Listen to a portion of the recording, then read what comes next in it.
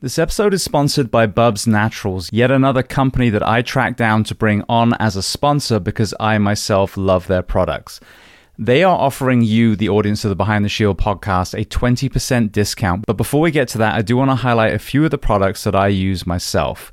Firstly, collagen. I am about to turn 50, and so my hair, my skin, my nails, not really a big concern when I was younger, definitely a lot more of a concern now. However, where I've really seen the impact is joint health and gut health, and have been blown away that when I'm consistent using collagen, Bubs collagen in this case, I see a massive improvement in both. Another area, I drink coffee, love coffee, and in the morning I use the Halo Creamer. Now originally I used the MCT oil powder, but now they have the Halo Creamer, which has also got grass-fed butter in it. A lot more creamy if you're not trying to go for the vegan option that they have as well. Now it's important to mention as well the altruistic element of Bubs Naturals. The origin story involves Glenn "Bub" Doherty, one of the 2 Navy SEALs killed in Benghazi, and a good friend of the founders, Sean and TJ. So 10% of every single sale goes towards the Glenn Doherty Foundation.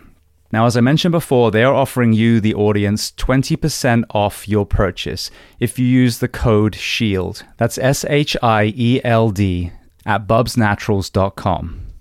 And finally, if you want to hear more about their products and Glenn's powerful story, listen to episode 558 with co-founder Sean Lake. This episode is sponsored by a company I've used for well over a decade, and that is 511. I wore their uniforms back in Anaheim, California, and have used their products ever since. From their incredibly strong yet light footwear to their cut uniforms for both male and female responders, I found them hands down the best workwear in all the departments that I've worked for. Outside of the fire service, I use their luggage for everything and I travel a lot, and they are also now sponsoring the 7X team as we embark around the world on the Human Performance Project. We have Murph coming up in May, and again, I bought their plate carrier. I ended up buying real ballistic plates rather than the fake weight plates, and that has been my ride or die through Murph the last few years as well. But one area I want to talk about that I haven't in previous sponsorship spots is their brick and mortar element. They were predominantly an online company up till more recently, but now they are approaching 100 stores all over the US. My local store is here in Gainesville, Florida, and I've been multiple times. And the discounts you see online are applied also in the stores. So as I mentioned, 511 is offering you 15% off every purchase that you make. But I do want to say, more often than not, they have an even deeper discount, especially around holiday times. But if you use the code SHIELD15, that's SHIELD15, you will get 15% off your order or in the stores every time you make a purchase. And if you want to hear more about 511, who they stand for and who works with them, listen to episode 580 of Behind the Shield podcast with 511 Regional Director Will Ayers. This episode is sponsored by Inside Tracker, and what makes me smile is before I even started my podcast 7 years ago, when listening to other wellness conversations, Inside Tracker was always the company they recommended for comprehensive blood work. Well, now in 2024, they have begun to offer a brand new first responder panel, which will cover 9 biomarkers hitting several of the pillars of health that affect us in uniform: stress, heart health, metabolism, and gut health. Now, after a very simple intake form, a blood draw, you will get the results sent to your computer, smartwatch, phone, not only detailing where you are on the scale from poor to optimized, but also tips on how you can improve each of these markers. Now, this panel is usually $310, but they are also offering first responders 30% off any of their blood panels. So that brings this specific panel down to only $217. Now, I myself went through their Ultimate, which is their comprehensive blood work, which also includes micronutrients, hormones, and other areas of overall health. And I have to say, I was absolutely amazed at, firstly, how easy it was, but secondly, the comprehensive information I got and the actionable information on how to improve each of my own biomarkers. Now, as with all my sponsors, if you want to hear more about Inside Tracker, You can hear my conversation with Senior Sales Executive Jonathan Levitt on episode 887 of the Behind the Shield podcast. So to sign up or simply learn more, go to InsideTracker.com. And for the first responder panel, the easiest way is to Google Inside Tracker First Responder Panel. Welcome to the Behind the Shield podcast. As always, my name's James Gearing, and this week it is my absolute honor to welcome on the show former law enforcement officer and the man behind Fit Responder, Ted Stern.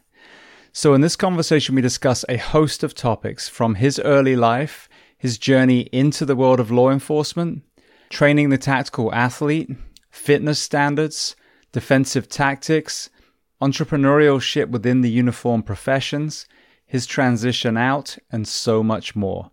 Now, before we get to this incredible conversation, as I say every week, please just take a moment. Go to whichever app you listen to this on, subscribe to the show, leave feedback, and leave a rating. Every single 5-star rating truly does elevate this podcast, therefore making it easier for others to find. And this is a free library of almost 900 episodes. So all I ask in return is that you help share these incredible men and women's stories so I can get them to every single person on planet Earth who needs to hear them. So with that being said, I introduce to you Ted Stern. Enjoy.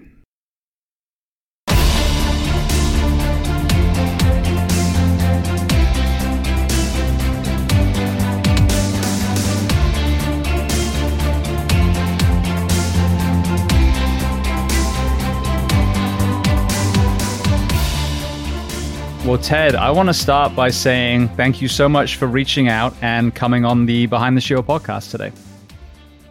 Thank you. It's a pleasure. I appreciate you having me. So where on planet Earth are we finding you this afternoon?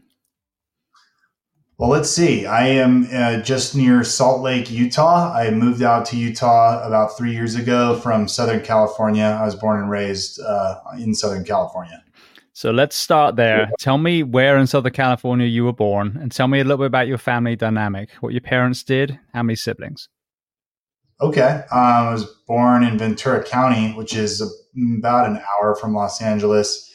I have a bunch of half sisters and a half brother. I have a couple of full siblings. My dad's dead, and my mom is, I don't know where she is, drug addict, mental illness. I haven't talked to her in probably 15 years.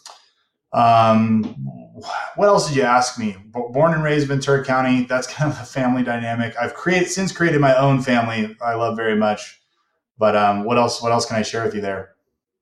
Well, I'm sorry to hear about, the kind of family dynamic you experience, but this is an important kind of thing to really pull out the shadows that so many of us that sought a life in uniform have less than Disney-like upbringing. So, when we talk about the mental health side in the first responder profession, a lot of time we'll be, oh, well, Ted was on that shooting, or, James was on that extrication with the dead child, but they don't factor in, well, what happened from 0 to, 18, 20, 25 before we ever put the badge on.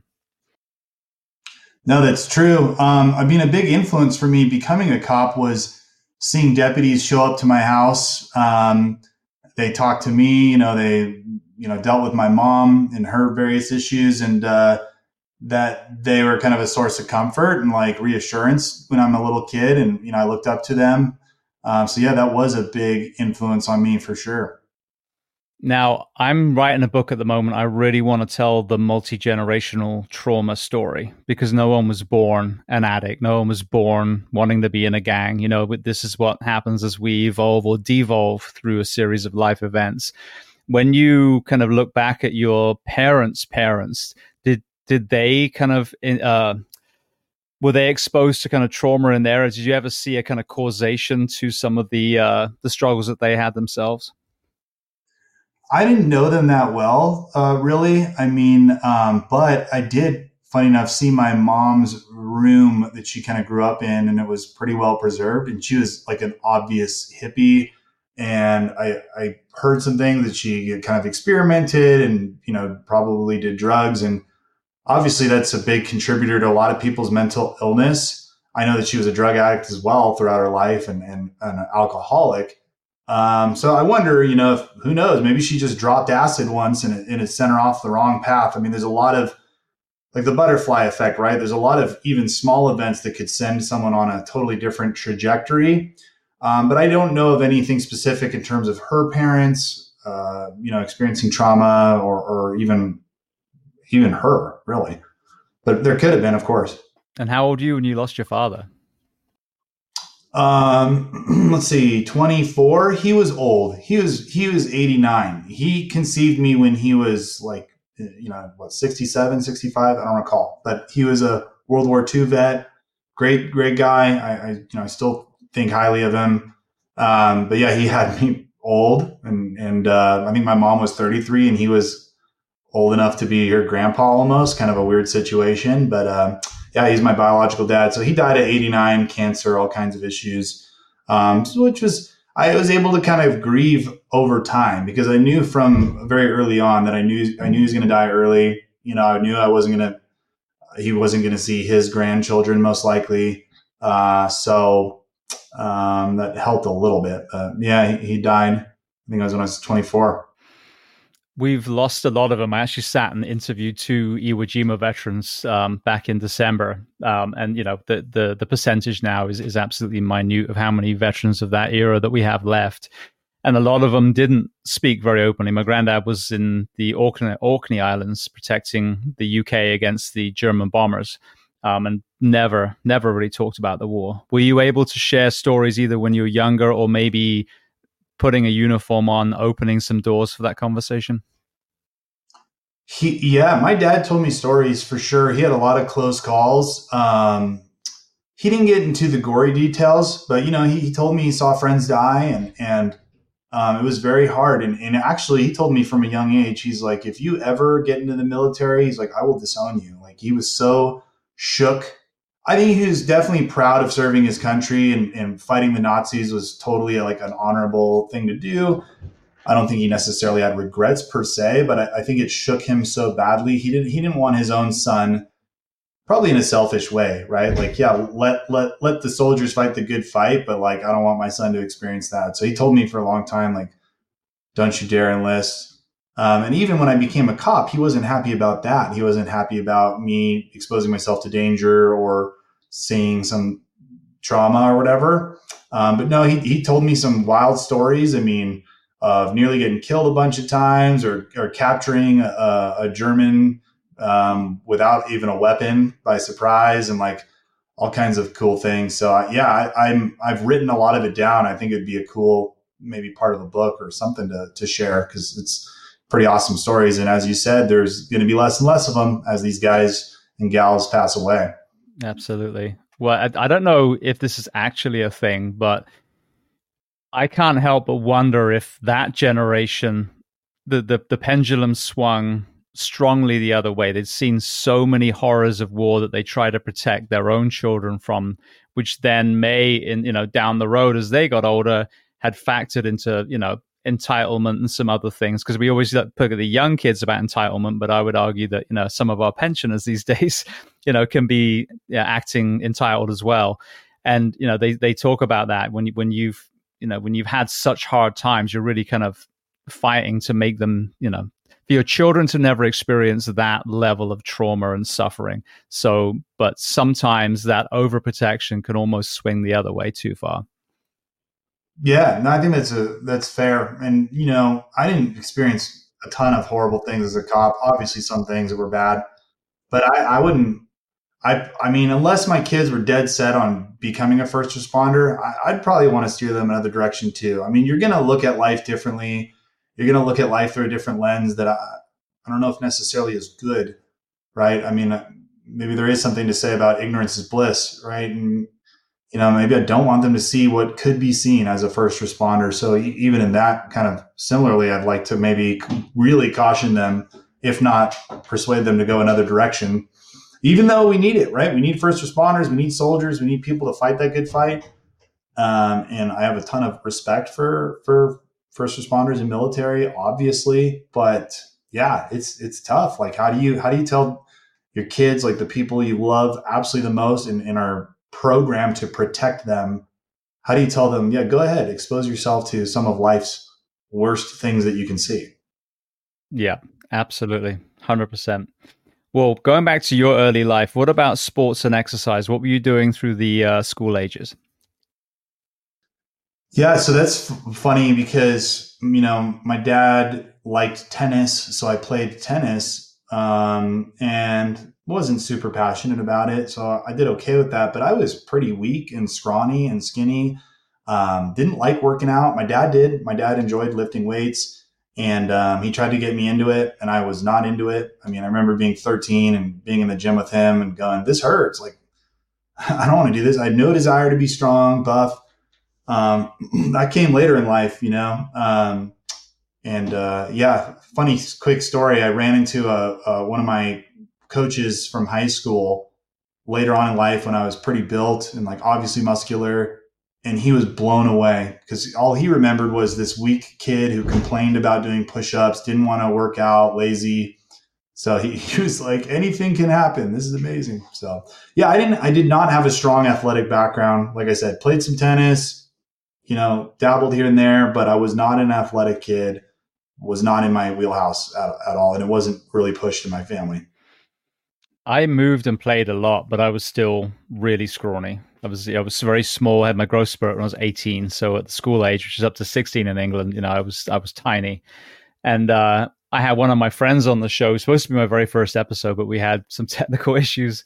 So he came on a little bit later. But he was in the interview. He said, "James, just so you know, of our entire school, you were the last person I thought would become a firefighter." And obviously, I'm not a big lad now, but full career and all this athleticism that I've been able to do. But it's funny because people talk about, oh, it's so hard being overweight. Well, the skinny kids, it sucks too. Like you're written off for everything. You're picked last in sports, and when it comes to law enforcement or fire, you got to put the work in to be strong enough. Other people are trying to lose weight. You're trying to gain strength, which arguably, if you look at the physiology, is actually harder.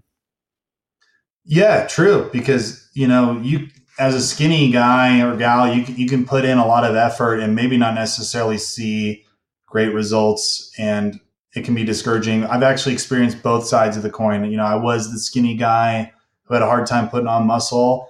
And then in my early 20s, I got fat. Like I gained a bunch of weight after graduating the academy. So I lost a little over 40 pounds of fat, which isn't a huge amount, but I understand, I think, the challenge to a degree on both sides for sure.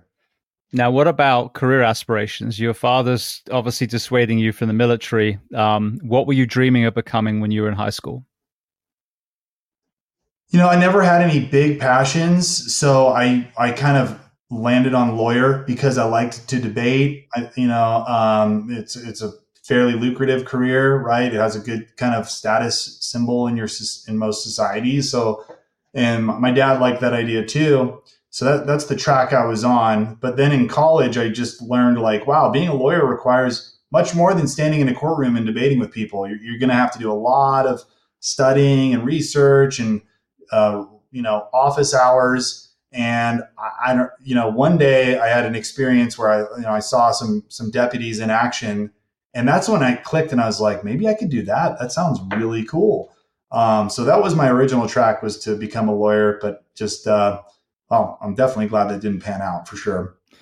Did elements of that journey factor into your law enforcement? Obviously, they're parallel careers, but what I find fascinating, Steve Jobs, for example, did calligraphy in university. He didn't have any particular track. He wasn't pursuing a major. He just took random classes. Fast forward a few years, he creates, the Apple Mac, and then is the first person to put fonts on a computer. So his random, not community college, his random college course factored in later. Did you see a kind of crossover at any point during your career? Yeah, I mean, I was a philosophy major, which is either the number one or the second pre-law major. So people who go to law school usually are literary or philosophy majors, and there's a lot of like debate and whatnot in philosophy. But there's a lot of writing.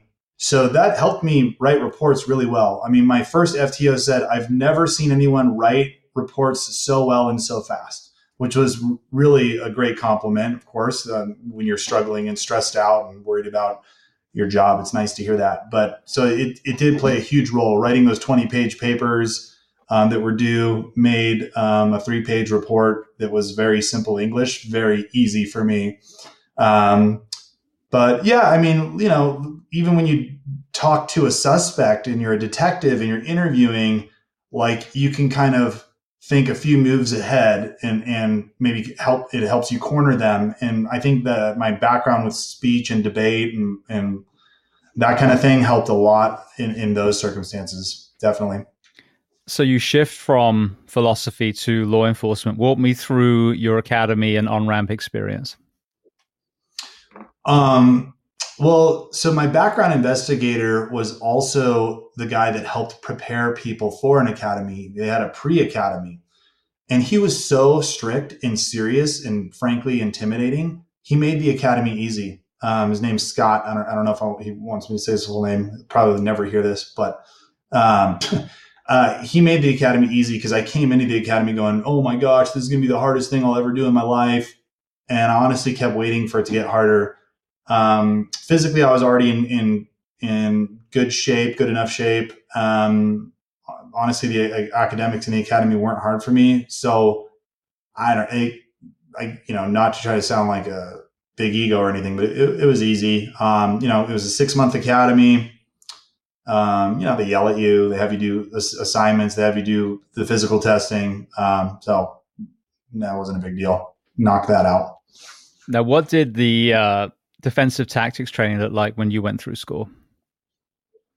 It was kind of minimal. And honestly, the problem I had with it is it wasn't like real world application. Like they had these different moves you do where, okay, like this is how you're going to do a particular wrist lock. And hey, grab these 2 fingers and twist them up. I never once saw anyone use those tactics in the field ever. There were some things that were good and applicable, like, learning basic ground control and stuff or striking the bags. But a lot of it was not practical. And I'm fairly certain they've revamped it. Like since then, they've taken a more practical approach to tactics.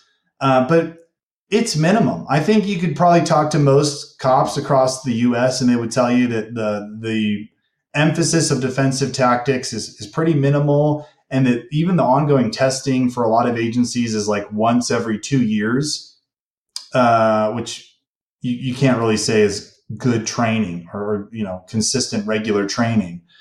So I think a lot of citizens have this preconceived idea that cops are going to be better fighters or like better with defensive tactics than most. And I don't necessarily think so. I think they do. I think from what I've seen, it's pretty much a minimal job done to prepare people in regards to defensive tactics and arrest and control. Now, I'm no longer with my department. It's been a few years. I saw them improving that, and it's probably way better than it was back in 2010 when I went through the academy. But yeah, I think agencies could do better with that for sure. Well, what's scary is, the level of wrestling that's out there. Some of these high school and collegiate athletes, the MMA world, jiu-jitsu, and obviously you got the striking as well. It's a crapshoot. I just saw, it went around social media on a lot of the martial artists that I follow. It was a fight. It must have been in Europe because one guy was wearing an England football shirt. I think the other one was wearing a French one.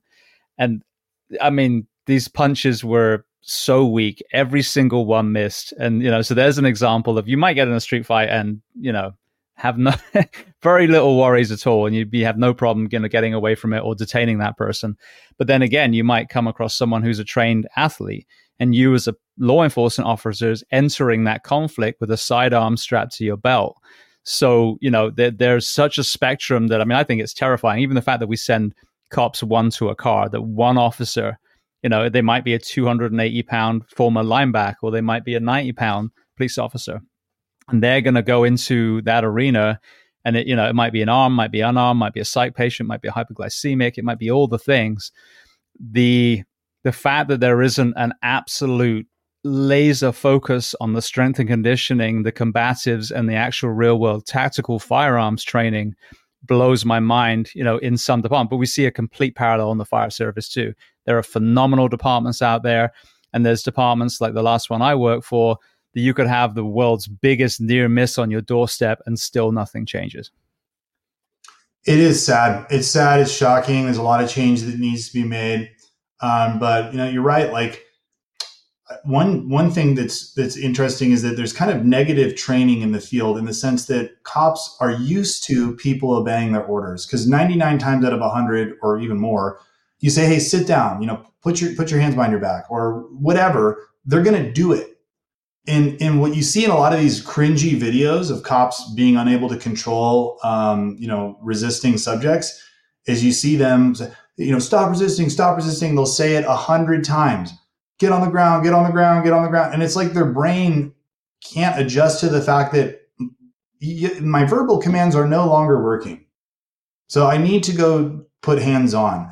So yeah, I think there's that element of like negative training. These cops get complacent.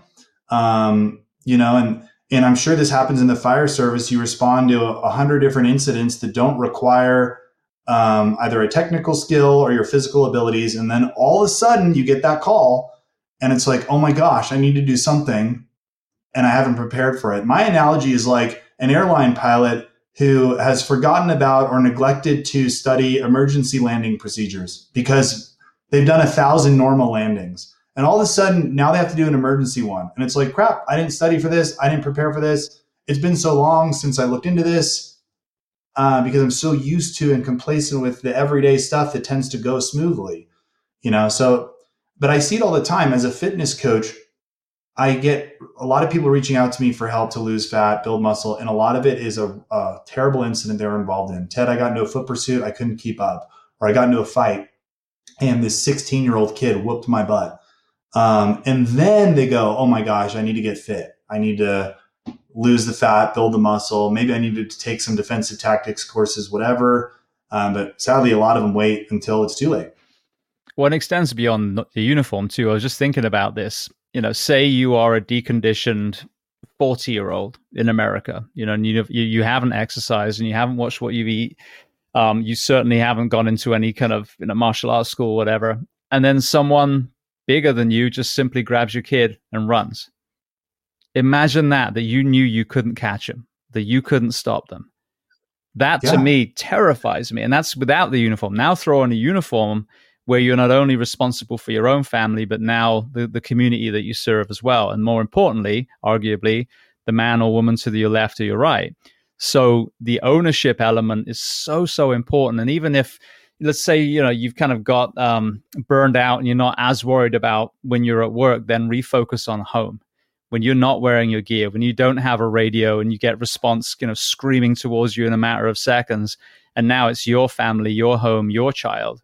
And this is what I use as the analogy is like, how would you feel if your family died because the responder hadn't trained? Now imagine you're that responder.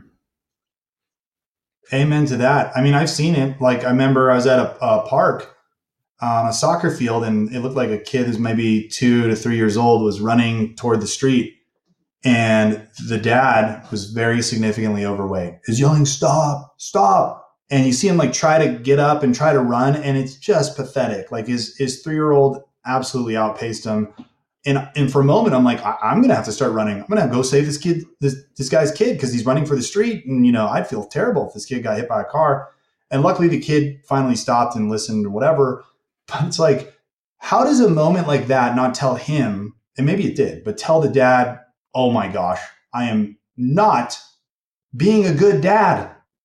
I'm not being a good dad." Because to me, a good dad is somebody who is capable of protecting their kids for at least normal stuff. I get it. You get punched in the face by some MMA professional and they out of nowhere and they steal your kid. I mean, there's not much you could have done to prepare for that. But like, can you prepare to keep up with your child if they're running? Can you prepare to reasonably defend yourself against the average person?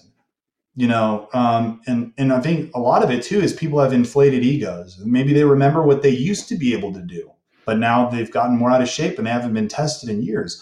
Or they just have overconfidence. They play out the perfect scenario in their head. Here's what I would do. And they think they could handle it perfectly until that moment teaches them otherwise. Yeah. I love that phrase. I think it's SEALs that use it a lot. You don't rise to the level of expectations, you fall to the level of training. And it's so true. The whole hold me back, I just see red. We've seen those guys on YouTube. Yeah. They don't do very well. So, yeah. Well, you spoke about being slim when you were smaller and then having to lose weight after you graduated the academy. Walk me through that weight gain. And then what was that pivotal change that got you to realize that you needed to take action? Yep. So, I was still a weightlifter and my focus was like, let's get big and strong. And there's a couple guys that I was working with in the jail. So we started in custody who were big, strong dudes and putting away a lot of food. So I'm like, okay, that's the way to do it. I want to get big and strong. And it eventually turned into a bad habit, and I think anyone who ends up overweight usually didn't expect to get there. And they might have this moment where they're like, I didn't realize how fat I've gotten. And I knew I was gaining some fat, but you ignore it. You brush it to the side, whatever. I'm still fine. I still got it.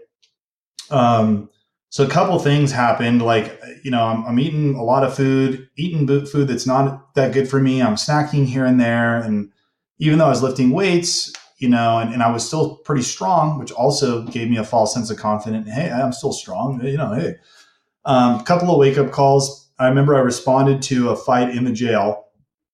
Another deputy was in a fight. And just getting there, I was winded. And somebody made a comment like, "Were you even involved in the fight? Like, you're breathing so hard." And I was like, "Oh my goodness." That was one thing. Another one is I saw a video of me running, and I looked silly running. Like, it just did not look athletic. And I was like, "Oh." And then the final straw, I went to the doctors, and they're like, "Yeah, your blood pressure is out of control. Here's your meds. Here's your prescription." And they're like, "Don't worry, it's genetic. You said your mother and that side of the family has blood pressure issues. It's just genetic." I've seen doctors say this a million times. But I also took a look at myself in that moment. I'm like, I am 240 pounds. I have a belly. I have love handles. And I'm like, let me try to do this the right way. So I ended up through a few steps, losing that fat. And, lo and behold, my blood pressure was good again. I can move again. I felt good. And I learned a better way to approach building muscle and not get fat in the process. But that's, one thing led to another. And one day I was overweight and I just decided in that moment I needed to change. What was the training philosophy that you had? Was it more of a powerlifting side then if you put on the weight? Because, usually bodybuilders, they have the kind of off-season weight gain, but then they slim down for competition. But the powerlifting community tends to be a little heavier because they're looking just for that strength. Yeah, it was definitely very powerlifting focused, which is great, but unnecessary fat gain is not great and never a good thing. And I would kind of engage in periodic cuts when I saw a picture of myself that I didn't like, or I would try to lose some weight, but I was approaching it like bodybuilders would at the time. And, like chicken and broccoli and turkey and sweet potato and eat every 2 hours. And this is actually what led to me starting the Fit Responder program, is that I had a coach who was telling me, all right, eat your turkey and asparagus and your 6 almonds and these. It was kind of a really rigid schedule, work out 6 days a week for an hour and a half to 2 hours.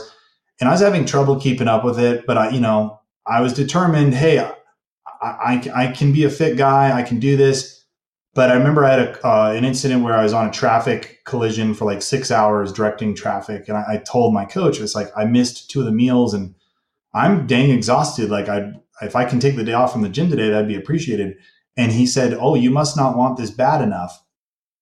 And I'm sure his intent was to motivate me, but I felt pretty discouraged. Like, what did this guy want me to do? Say, I'm not going to stop. I'm going to stop directing traffic now. I need to go eat my meal that's timed every 2 hours.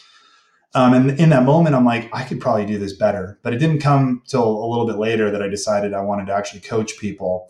But that was a big inspiration for me in starting Fit Responders. I realized, like, a good coach is also someone who understands the actual challenges their client is dealing with. And rather than giving their client a cookie cutter approach, might give them things that are actually doable, given their life, given their preferences, given their schedule and all that. And it might take somebody with that understanding, with that background. So that's kind of that was a big moment that inspired Fit Responder. It seems like some of the more extreme versions of dieting, they've literally sucked all the fun out of cooking and food and eating. So where I kind of find the middle ground is, at times you obviously have got to start reeling in certain elements, macros, etc. But if it becomes the point where you're just staring at 12 Tupperwares with the same shit, and that's all you're going to eat for 3 days straight, then you got to ask yourself, well, if I'm this miserable eating, then what is that point? If I'm literally going to train for Mr. Olympia, I get that kind of fanaticism, but I'm a firefighter. Do I need to be all the way on that extreme? The same way as even lifting. Do I need to constantly figure out what my 1 rep is, or do I need to be able to pull 5 reps with great form at 80% of what I can, so I can foster strength and longevity? Yep, 100%. Agree with that. So you mentioned about you got to a point where you really kind of got into the coaching world. What again kind of led you onto that path? Sure thing. So like I met my wife, and so my girlfriend at the time, and she saw me prepping, a dozen Tupperware with chicken and rice. And she goes, you could do this easier, right? Like she was in great shape. She had already done a fitness show. She's also a personal trainer. And, she introduced me to how she approaches food. Definitely imperfect, kind of budgeting, so to speak, for the date night and for deviations, and also just making food more fun that isn't bad for you. Different ways to make burritos and tacos and lasagna that is to your palate really enjoyable, still kind of hits that button that we need to enjoy our food, right? I mean, food is fuel, but it's also a little bit of recreation too. So she just taught me kind of new ways to go about it. And that was really eye-opening for me. It definitely helped me lose the weight I was looking to lose. And we started sharing these methods with people at work, and people were getting great results, and they loved that. And we're like, we're changing lives. And that was when I was like, why don't we just coach people officially? Let's get clients and coach them. She was pretty skeptical at first. She's like, we're not professional bodybuilders. No one's going to want us as coaches. Come on. But I put it out there. I said, hey, Emily and I, we're a fit couple, and we know what it's like to be a first responder. Let's coach you. Let's help you. So the results and the word spread really fast. The attention to us exploded. We had more clients than we knew what to do with after a point. And fitness is great because when you get people fit, they're like a walking billboard. Hey, John, you look so good. How did you do that? Oh, you got to talk to Ted and Emily. So that was really the beginnings of Fit Responder. What were you seeing within your department as far as the fitness standards and the kind of, what's the right word?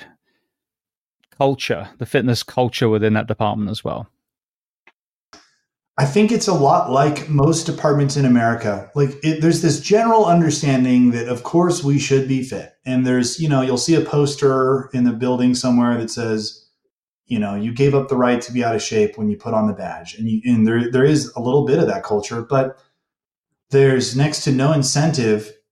Other than the really important ones like not dying and doing your job, but there's no other external incentives to keep people fit. And the problem with departments and agencies in America is they find themselves in this battle where if they demand somebody to be fit, they're often met with litigation. Oh, you're discriminating against me because I'm overweight, so you're going to force me to work out. Well, I got hurt, so I want you to cover that because you're forcing me to work out. I need workers' comp. So a lot of agencies know they need their people to be fit and healthy, but they just don't know how to get their people to do it. And then you do have both ends of the spectrum. You have fit first responders who recognize the importance and take action. And you have the other end of the spectrum where you got people who are literally morbidly obese, walking around in uniform on the front lines, expected to be able to perform and do the physical demands of the job when intense situations arise, and they're incapable of doing it. And you have everyone in between. But if you look at, especially in the US, and I don't know what it's like over there in the UK, but first responders are some of the most obese groups of professions in America. You look at the statistics and they end up damn near the top of the list, if not top of the list. And that's so sad and ironic. I mean, first responders ought to be some of the fittest people. Like, it is in your job description that you may need to do things that require your physical abilities.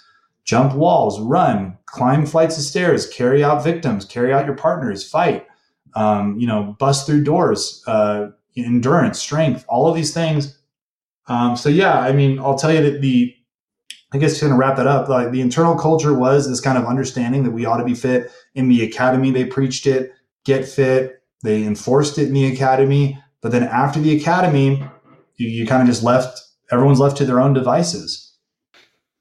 I found that crazy as well. And it's someone made an interesting point. When you got the right culture, you don't need fitness standards. And I agree. Like Anaheim, when I worked out there, the first 12 months of probation, the academy and then probation was hard, like really, really hard. And if you didn't make the cut, they let you go. They literally had a 25% attrition rate of every class, at least when I was there. And so after that year, there was just this culture of excellence, not saying that I achieved excellence, but the pursuit of excellence. And, we would work out all the time. We'd play sports. We'd run at the track. We'd do all the things because that's just what you do. But then, I ended up changing to other departments and seeing, like you're talking about, the other side. And it maddens me because if you ask the SEALs, the Green Berets, the PJs, the SAS, if someone doesn't cut it, they're out. They have standards and they have, not so much a fitness test, but an overall performance level that they've got to maintain. You ask the ocean lifeguards of the world, and I was a lifeguard in open water, not the oceans, but lakes. If I fail my swim test, I cease to become a lifeguard. I just don't understand how in police and fire, I mean, it should be EMS as well, how we allowed it to, unions, administration, whatever it was, the combination to resist an annual fitness standard. Because if in Florida, where I went to fire school, we call it minimum standards. So they label it that this is the absolute shittest you should ever be. And you're asked to climb stairs and dummies and breach doors and all the things. So they've set the bar. No one can say, oh, it's not fair. That was your fucking front door. So it blows my mind that then you're like, oh, it's not fair to test me. I mean, I'm still waiting for someone to give me a good answer. How the fuck, especially when we have unions that beat their chest saying that they're just the strongest union in the country, and we can't even set a fucking fitness standard for a profession that depends on our fitness. It does blow my mind as well. And I know there's ways to reform it because there are departments, especially the troopers, a lot of trooper departments, which are highway patrols, have standards. I mean, I've had clients who come to me to help because they go, I know I'm not going to pass the test this year unless I lose some weight and I prepare better for the physical demands, and they can lose their job. So there are some agencies that have the standards, that hold people to the standards, and obviously are able to avoid any of the worry about unions or litigation. But, I remember talking to a guy who's pretty high up in my department. And when I brought these things up, he immediately was like, yeah, that's a dead end. He goes, I've tried everything. There's no way. And I don't believe it yet. I don't believe it. I think I know he believed what he was saying. He probably felt like he tried a bunch of different things and there's no way. But I think it's just going to take some really strong people who are in the management, who are in the leadership positions to put their foot down and maybe deal with some backlash, maybe deal initially with some litigation, with some problems until they can solidify it. Maybe it's new contracts moving forward with new hirees to say you must abide by these. It's in your contract that you need to be fit, and we're going to hold you to standards. Fine, but there's a ton of room for improvement. And you're right, it blows my mind.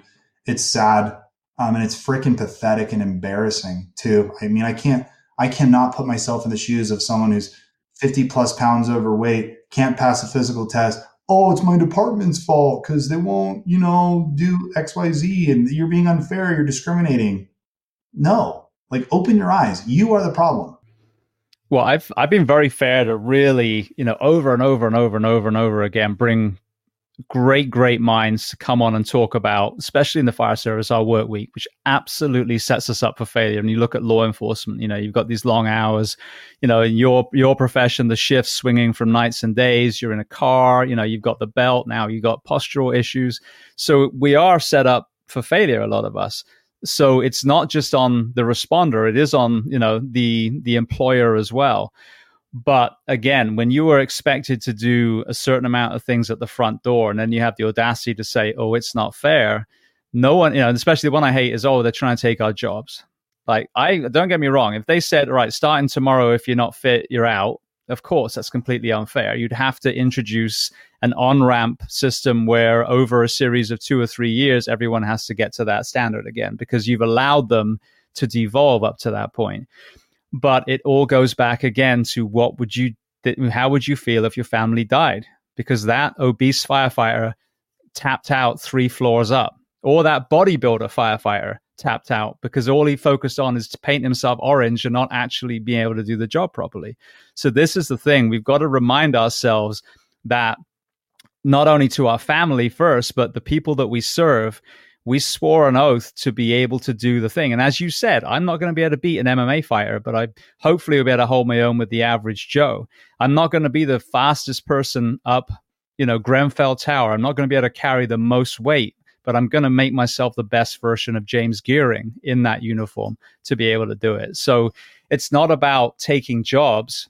I mean, defending someone who can't do a job as a firefighter is trying to persuade a school bus company to allow the blind guy to drive. If you can't do the job, you can't fucking do the job. Yep, I'm with you 100%. Right. And I've said that too. Like, I don't need you to be a professional athlete, but will you be able to get into an incident that requires your physical fitness and say, I reasonably prepared for this, right? It would be like, you respond to an active shooter and they have, a tank. Like, okay, well, I can't beat them, but I still came reasonably prepared. That you could absolutely get involved in something that virtually nobody could overcome.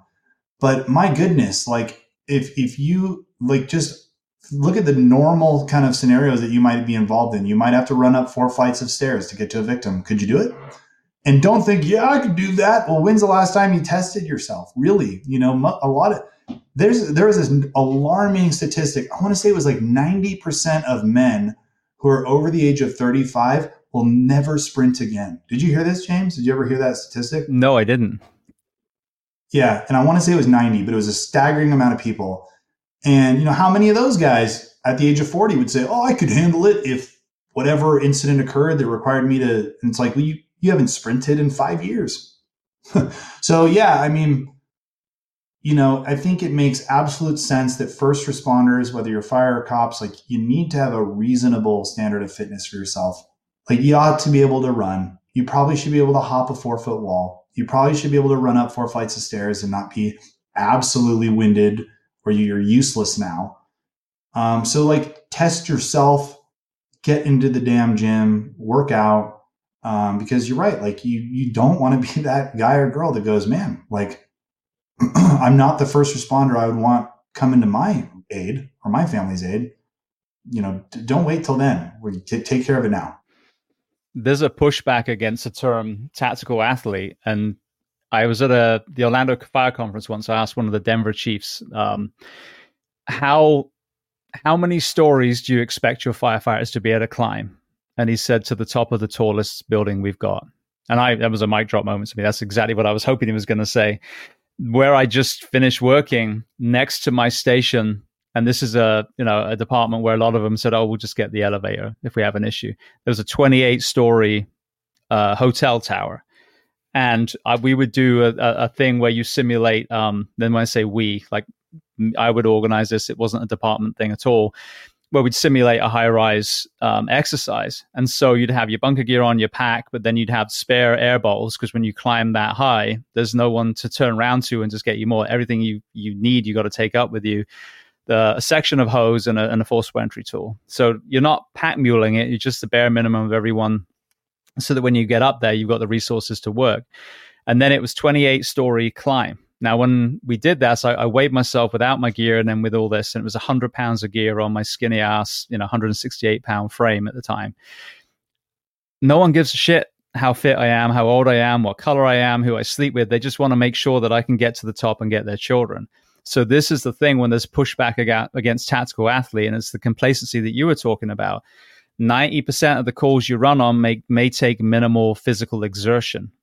But when someone starts shooting from a hotel in Las Vegas, when bombs go off in London, when the tower in Grenfell Tower is ablaze in London, and you have to make entry or climb numerous amounts of stairs or drag people out, that is what you're training for. You're not training for the everyday nonchalant calls. You're training for the worst case. And like you said, you're not expected to be Superman, but you're expected to at least perform at the highest level that you physically can. Amen to that. Absolutely. And, I think that you can reasonably be said that if you're entering the first responder profession and applying for a position that's going to require and potentially and realistically require a high level of fitness, when you swear that oath, you ought to also be swearing an oath that you're going to stay fit and you will do what it takes or frickin' resign. Like, get out of there. Stop being a liability to yourself and others, for sure. Absolutely. Well, let's talk about the kind of training philosophy that you have then. I do a class every week for free here in Ocala. And I've been in CrossFit now for like 16 years. I've kind of moved away a little bit and focusing on more kind of maces, kettlebells, with the Wolf Brigade programming now, which I'm really enjoying. But when it comes to the missing piece from the CrossFit space, I've always loved sleds, sandbags, kettlebell carries, because it's the kind of real world application, especially for the fire service. We're pushing, pulling, climbing, dragging. So talk to me about the kind of principles and philosophies that you like to use when you're coaching. I love that. Yeah. Love the sled. Love those like practical pieces of equipment. What I found with people, when most people I'm coaching have a problem with their habits, right? And they have a problem staying consistent. So what a lot of people do is they inject themselves into some kind of program or style of coaching that they can keep up with for a period of time as they ride that motivation wave, but then fall out, fall back in old habits. So I realized as a coach, what's important really to help people see long-term success is giving them very achievable small steps to accomplish day by day, and eventually ramping them up to the person who's doing a strenuous workout with different pieces of equipment and challenging them. But it really needs to be kind of a step-by-step simple process. So yeah, when I coach, it's kind of an individual basis. Like, let's start with where you're at now. Are you already working out pretty consistently and you know your way around the gym? Your process is going to look a lot different than the person who I also am coaching who really just struggles not overeating, really struggles just avoiding snacking, and really struggles just getting in the gym once or twice a week. Giving them steps that are achievable and doable given their mindset as it is. You know what I mean? Like, coaching a program for someone should not feel like pounding a square peg into a round hole. So yes, ultimately, if somebody has kind of graduated to like that achiever status, I would say, yeah, we're going to be working with them on a higher level. Like, let's work with equipment that's really practical. Let's challenge you. Let's like push the boundaries. But I guess like to zoom out, my perspective on coaching, as I said, is very like on an individual basis. And that's why I think like kind of custom one-on-one coaching makes sense is, for some people, the idea of counting calories just sounds incredibly difficult and too time consuming, whatever. That's fine. So for that person, I might say like, what are foods you like? Let's just work on portions right now. Let's avoid, let's kind of preset parameters on the number of snacks you eat per day. Simple stuff, just to get that momentum rolling, give them confidence, allow them to see some progress with a process that's doable. Does that make sense? No, it does completely. And it's another interesting observation I've made, and I'm curious to get this. This is more really kind of within the department. So I was able to kind of be one of the voices in the wellness program at the last place I worked, and we were finally got the first class through a PT program, first orientation class, new hire class. They weren't even doing PT with them before. But what I realized was, especially in our guys in a department that aren't, off their own back coming to a gym, there's a lot of fear of looking stupid, a lot of fear of other people realizing they're not as fit, strong, fast as they thought they were. And again, I commend anyone who then steps up regardless of that.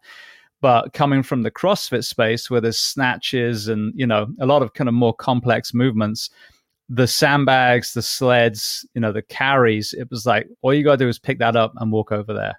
And they're like, oh, okay. And so you reduce that fear, that anxiety of looking stupid because you've made it a real world task. Conversely, if I gave someone a snatch and their mobility is terrible and they can't even squat down with the bar over their head, I'm really adding more to their desire not to work out than building confidence. Exactly right. Yeah, because even though they may fake it and go through the motions, in that moment, they're thinking, man, this is too hard. This is not for me. I'm not a fit person. I'm not made for this. I don't like this. I'll never be fit, right? But you give them steps that are achievable and simple enough, and it allows them to start building that confidence. Like, okay, I can eat better.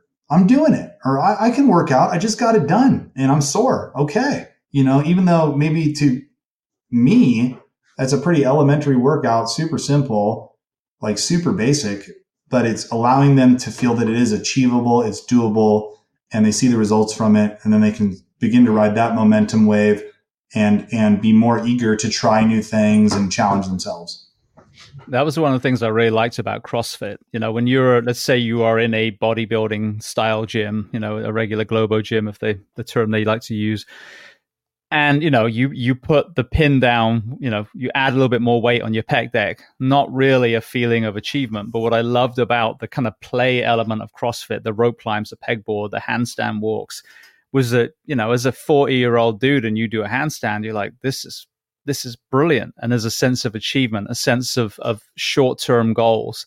And I think that's important, because if we just go to the gym and do the same movements, 3 sets of whatever, there's never really, a sense of accomplishment. But when there are some of these tasks woven in, because even the sandbags, you go up a sandbag, okay, great, but it's not a huge thing. But you climb a rope for the first time when you couldn't even as a child, that is a huge accomplishment. So I love kind of weaving in some of those kind of play elements that are physical as well, so that someone has a real sense of, wow, I'm doing something I couldn't do before.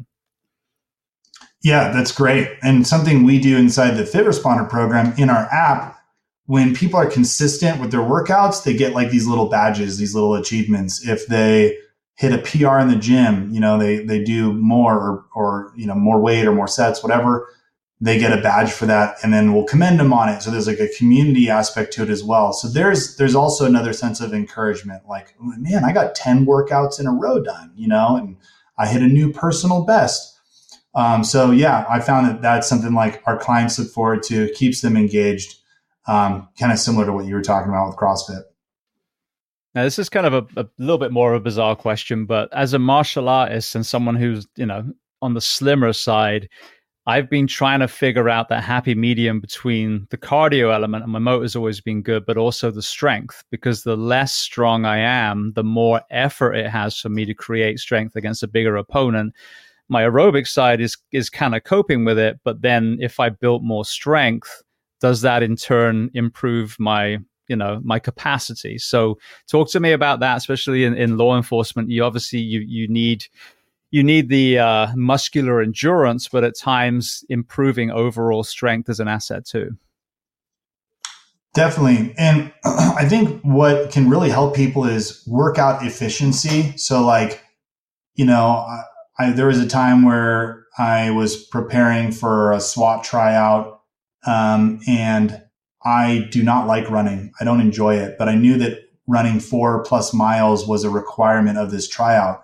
So what I did in my workouts is decreased the rest periods and increased my reps and decreased the weight, so that like I was able to get some cardio benefits from my weightlifting. And lo and behold, with minimum running to prepare for this tryout, I did quite well. And so that's a feature I think people ought to consider, is that you often can kill two birds with one stone. But I mean, frankly, it's very possible to have decent endurance and be strong as heck. You know, I've done it. But yeah, if your sole focus is one or the other, you will end up neglecting, you know, the other side of the spectrum. I mean, marathon runners are typically very thin and probably not strong. And conversely, you have competitive powerlifters probably couldn't run a mile to save their life. So, you know, I think as a tactical athlete, as you said, or as a first responder, you ought to be decent in both. You ought to have decent endurance. You ought to have decent mobility, decent strength, but not necessarily a specialist in one or the other. As you progress through your own training from, as you said, carrying too much weight to where you were, was there a moment where you started to see that physicality and or performance really factor into success? It seems like a lot of the very fit, very well trained when it came to, you know, defensive tactics officers I've had on here report a lot less hands on, because these people are looking at them going, yeah, I'm not even going to try and mess with that guy. So talk to me about, as you got fitter and stronger, if you noticed any kind of de-escalation through physicality and or the actual calls where your strength helped. Oh my gosh, so many. And I need to say this with the preface that I'm not trying to brag here. I really am not. But so many times in my career, looking obviously fit helped, and being fit helped literally in application. So, I mean, there's times where, you know, some guy was getting agitated and, you know, I'm telling him what to do. And he's like, look, I'm not going to mess with you. Clearly you could kick my ass. He has no idea how proficient I am in martial arts or whatever, but he made an assumption like, this guy looks built. He doesn't look like a big fat slob. And he looks like he's got some muscle, and, you know, he probably saw the veins coming down my forearm, and he's like, all right, this guy probably could beat me up. He made that assumption. I remember there was another incident where there was a guy who would not get in the back of the cruiser. He had his hands were already handcuffed behind his back. And a couple of my partners were trying to convince him to get in. Come on, like, just get in. We don't want to fight you. You're already cuffed. Just get in the car. And I ended up just walking up, and he looked at me and he goes, oh, I see you sent the bruiser. I'll get in the car now. And he just got in the car. I don't know what he assumed, thought I was going to kick his ass, but obviously my physical presence did something. I used to get comments like that all the time, you know, just some comments about how I looked or that I was obviously muscular. I saw definitely practical benefits. I did get in fights as a cop. I got in foot pursuits. I had to kick indoors. I did stuff like that.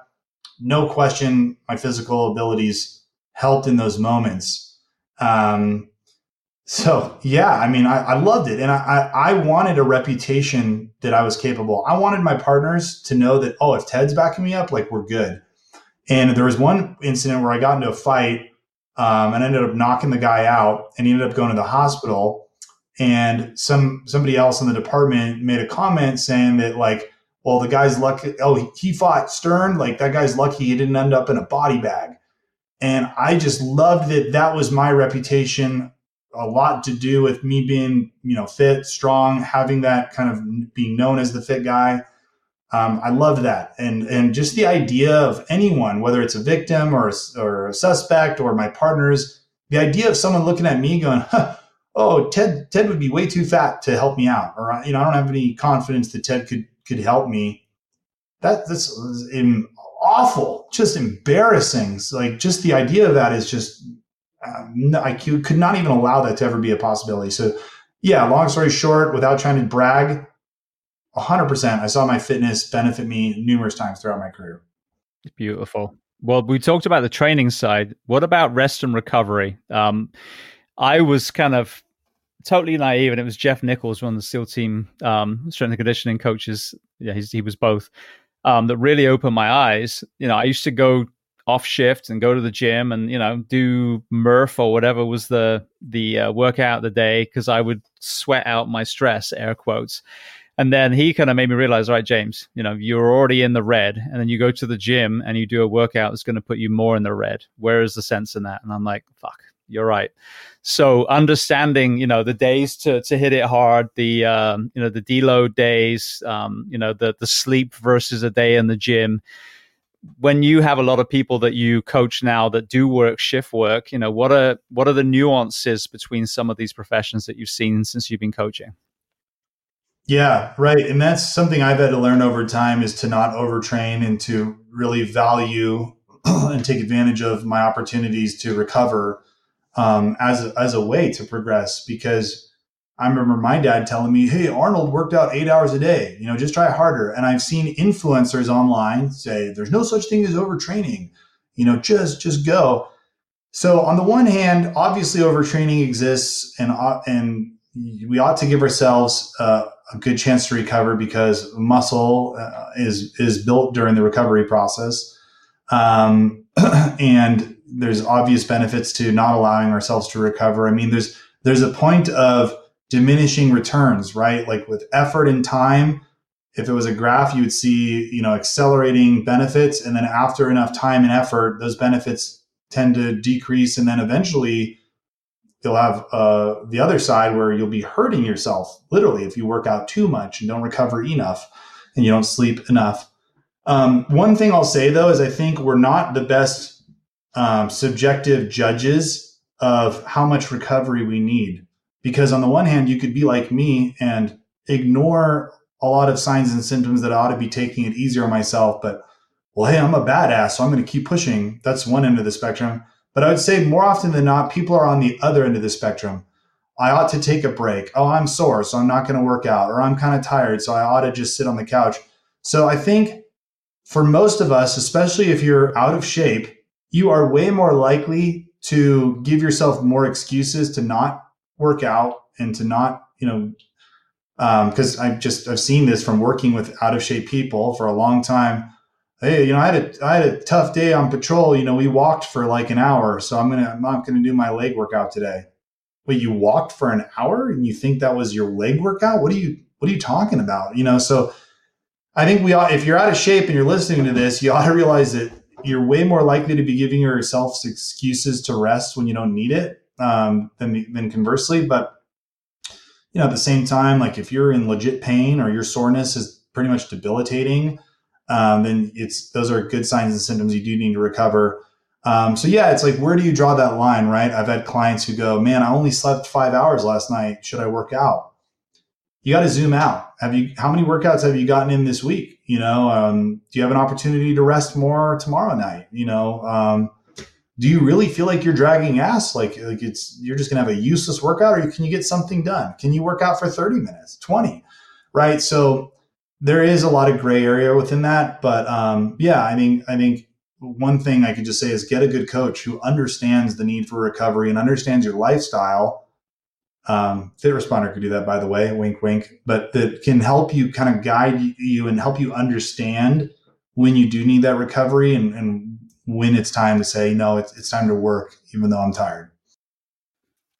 I know a lot of the wearables, they'll tout things that they claim to do that they just don't. And I've had, people from the tech industry and people, neuroscientists on here that are like, no, for example, your watch cannot tell you what phase of sleep you were in at a certain time. They can tell you if you didn't move, but they can't tell you if you're in, deep sleep or whatever. That's basically fake news. However, one of the places that they're really good at, which ties into this conversation, is HRV. So, if you have this completely linear space between your heartbeat, that's a sympathetic response. So if you get off at 24 as a firefighter and your HRV is, I don't know if the metric is high or how they measure it, but you clearly are in a high sympathetic stress state, that's not the day to do Murph. But conversely, it might be a great day to do a gentle row or go for a swim or ruck, so still move, still exercise, but maybe don't do your max lifts. Do, like you said, higher rep, lower weight.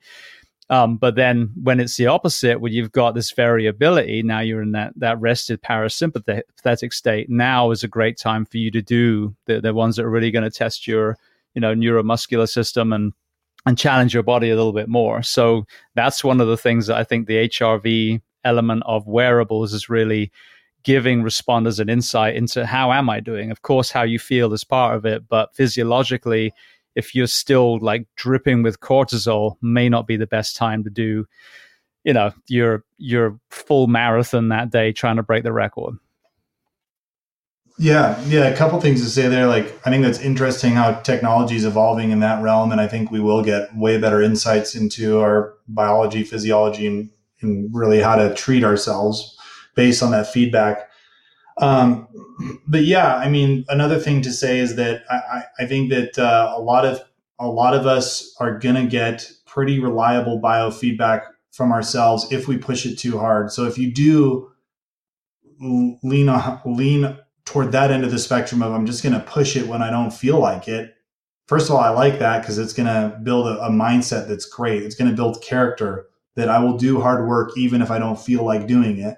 I love that aspect of just doing it even when you don't feel like it. But, through my own experience, through working with clients, like if you ignore obvious pain and your body is sending a signal from whatever part of your body, like we are in pain, stop, like probably listen to that, but also know that if you are stressed out, that working out is proven to be very therapeutic. Exercise could actually do great things for you.